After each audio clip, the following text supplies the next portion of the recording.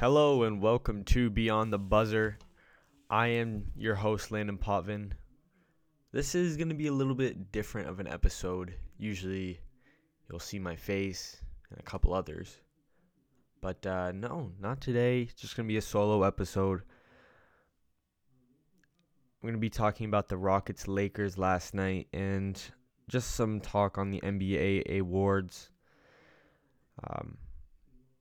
Pretty interesting game last night.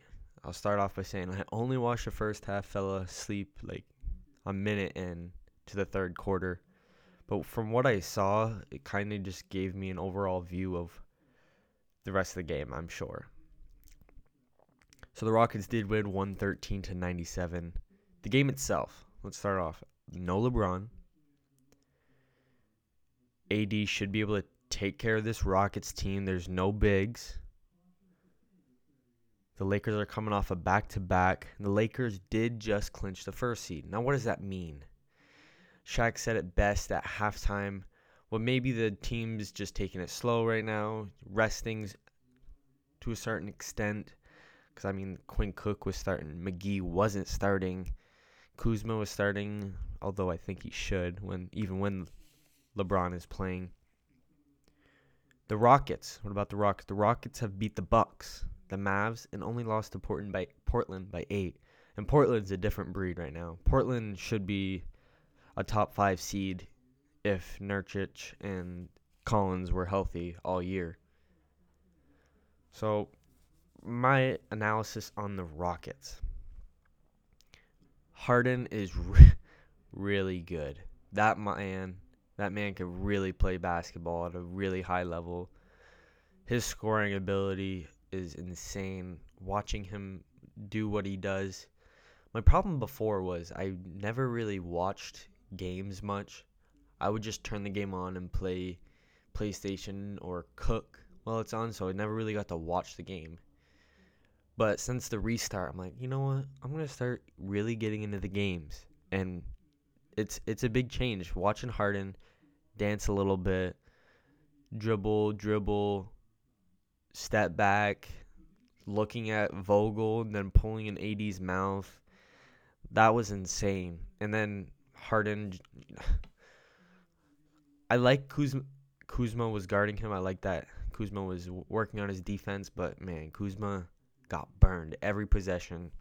Harden with ease, right to the rack, layup, had a couple tomahawks and finished with 20 points in the first half. I think the announcer said 21 times this year that's happened where Harden has 20 points at halftime. He finished with 39 points, which is, that's a large sum of points right there. He's averaging, I think he said 32 points on the year. I think TJ Warren is the only one that has more points in the bubble so far. But Harden's offense, what about his defense? His defense is phenomenal. Guy had 6 steals against the Bucks. They weren't on-ball steals, but a steal is a steal, right? Like anything to help your team win. Harden, Giannis, or whatever somebody would drive, and Harden would be there to strip it, and he did that quite a bit. But that's thanks to the Rockets' defense, where they would build a wall. They committed 22 turnovers against the Bucks, and I don't know how many they committed against the Lakers, but I'm sure it was quite a bit because when you got Quinn Cook starting at point guard, nothing's going to go right. And then Caruso is also out. It's amazing how late the Lakers' chances can go from so high, and then they lose Avery Bradley, and then they go so low. But thinking about it, they have nobody on that team that will play astonishing defense. Watching PJ Tucker play defense was amazing. The guy was so into the game, and I don't know if it was enjoyable to watch on my end. Like, it was kind of cringy. Like, oh, what is this guy doing? This noises he's making. But the defense itself is fun to watch because AD was not going anywhere like he should have. On the NBA TNT, there was a meme somebody posted. if Charles Barkley had all these little guys guarding him and there was like a girl mouthing her mouth with spaghetti. It's funny. But the 5-out offense for the Rockets, and really it's the new norm in the NBA. Like, if you don't have a center or a 5 that can shoot threes, you're not making the team.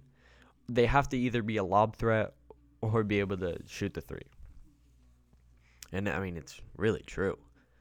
I can't really name a team that doesn't have one of those. Like Nerlens Noel, he's the center. I mean, really Steven Adams, but he's a brute and he makes up a lot of defense for the Thunder. But really, you have to have one of those too. But the 5-out works amazing. I did it at my high school. You drive and then the guy on the wing would cut. It's called circle motion. They do a great job at that. And then they get many threes. They had 61 threes the other night against the Bucks, and then they had I don't know how many they had last night, but I'm sure they had a bunch because they made a bunch. They made at least 12. At least 12. 5 from McLemore. And then Harden, of course. Jeff Green had 3, at least at halftime. Daniel House had 1. PJ Tucker definitely had 1. It's the new norm, and it's working.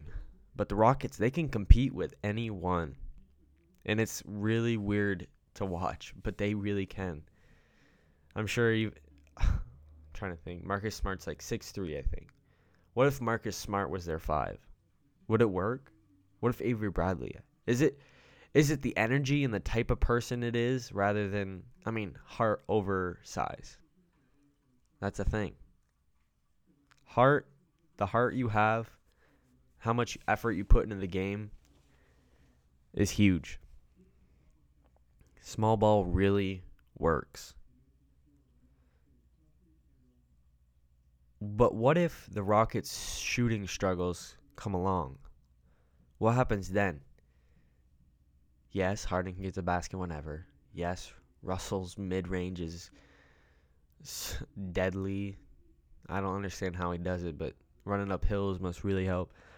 But Russell can get to the rim mostly whenever. Can they rely on Russell and Harden if McLemore isn't hitting 5 threes a game, or PJ Tucker is struggling guarding AD, or Ivinka Zubac or Montrezl Harrell? Harrell's not much of a center, but you get my point. What if Steven Adams is going off for 20 points on PJ Tucker? Excuse me. But what happens if the shooting doesn't go well? Ben McLemore is 5 for 5 in the first half, or 5 for 6. And then in the second half, he goes 5 for 10. The Rockets, I wouldn't say they got lucky. They played great defense. Great defense. In the first half, the Lakers didn't have it. They had 1 3. They were 1 for 7, I think. 1 for 7. Danny Green needs to step up. And I'm getting that into right now. The Lakers. I did my analysis on the Rockets. I'm going to do my analysis on the Lakers now. The role players really, really need to take that next step if this Lakers team wants to be anything. Well, maybe it's just because they clinched the first seed already and they're kind of laying back, or they just had back-to-back. Well, this is perfect time. You should be taking. I'd rather you go 0 for 20. I want you to work. I want you to take as many threes as you can, because once LeBron comes back, he will get it to you, and you better be making those, because that is, unfortunately, the league today is all about threes, and that's what the Rockets are proving it. And when you go against the Bucks in the championship, who have the number 1 defense, well, not against the 3, but they have the number 1 defense. Brook Lopez is second in the league in blocks. But my point is, the Lakers need to make threes if they're going to win. Kuzma, Pope, and Green, and even Caruso, man. Caruso is coming into his own, and I love to see it. But the shooting needs to be a priority for this squad. It really does. AD's going to get his in the post. Don't worry about that. LeBron's going to get his 15 and 10 assists with 7 rebounds a game. Don't have to worry about that. Kuzma is going to have to be that next guy. Green needs to get at least 2 threes a game. Pope needs to get some couple threes a game. But Caruso, he had a great night. He looked great. 21 points, 8 of 16 shooting, 5 rebounds, 3 assists. I love the way he attacked the basket. He had some good finishes. Some bad ones too. But and that's when AD flourished. When a guy drove and made it or missed. I mean, if they make, you get 2 points, and if they miss, AD is going to be right there to grab that rebound. Dwight Howard had a couple of nice rebounds too. I mean, I have to say this real quick. The refs are just making some terrible calls. Like, what are you doing? And the flopping is insane in the league right now. Wow. Sorry. I posted that on Twitter. It's like, what the heck is going on? The refs are making some terrible calls. Unbelievable. But Kuzma, I really like this guy. He needs to get into that form of last year. I don't know if LeBron being there puts on some pressure, but you can't. You're playing with LeBron. You're going to have to step up. And then, I got here, AD needs to flourish against teams with no bigs. AD, you had 17 points last night, dude. That is not enough. That is not enough. You need to have at least 25 points last night. At least 25 points. And then Dwight Howard came in, had some good minutes. Morris had some, I'm saying good minutes, but I didn't watch the second half. And they lost. So, did they really have good minutes? But Rondo, I'm going to give you my final thoughts on the Lakers. Rondo's going to have to be a really, really huge part of this playoff team.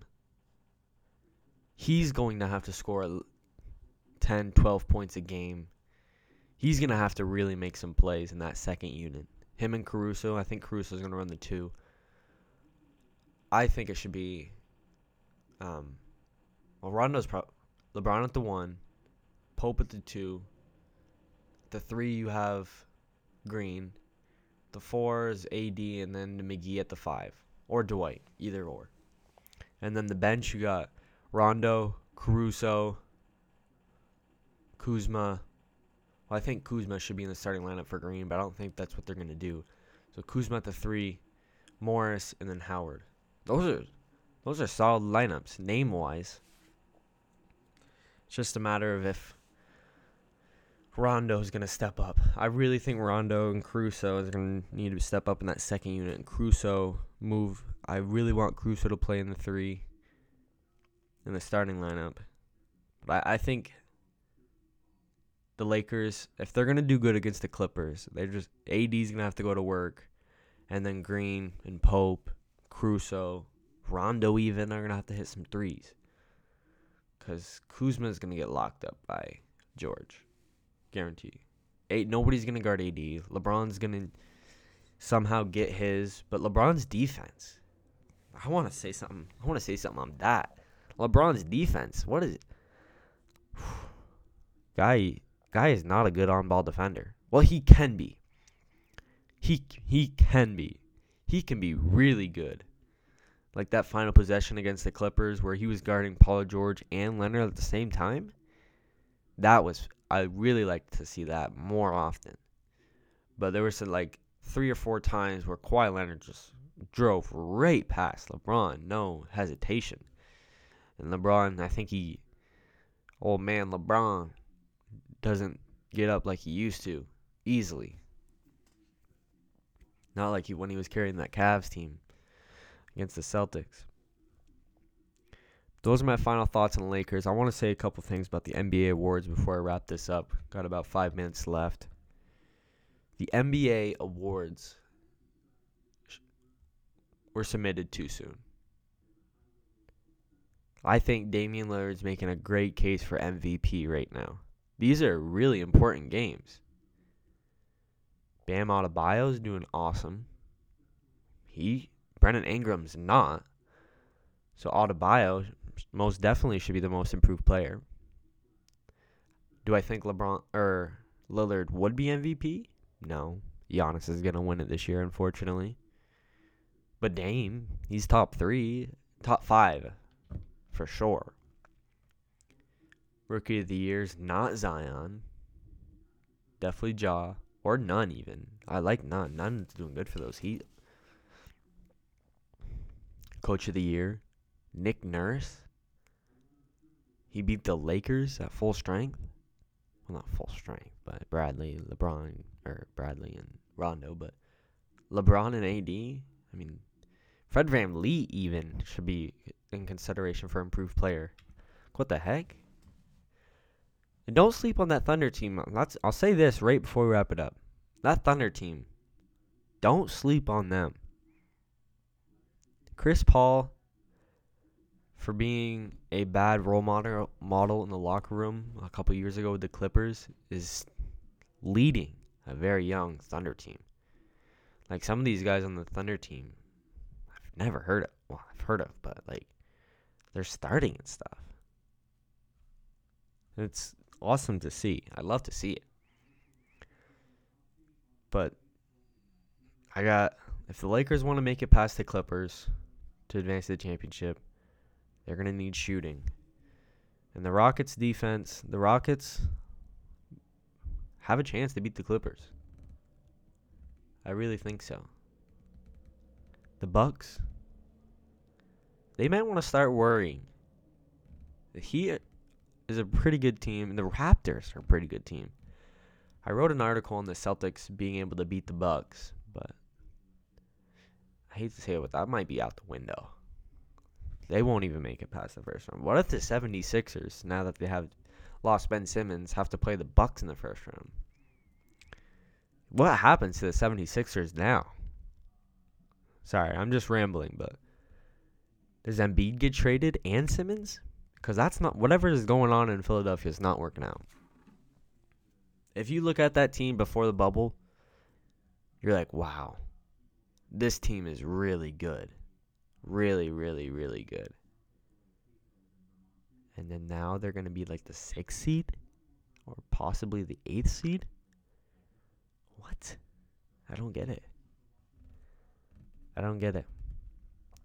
Well, thank you for tuning in to Beyond the Buzzer. I hope you've made it this far, and I appreciate you if you've made it this far. I am Landon Potvin. Cameron Champagne should be on a show soon. Thanks again, and I'll see you next time.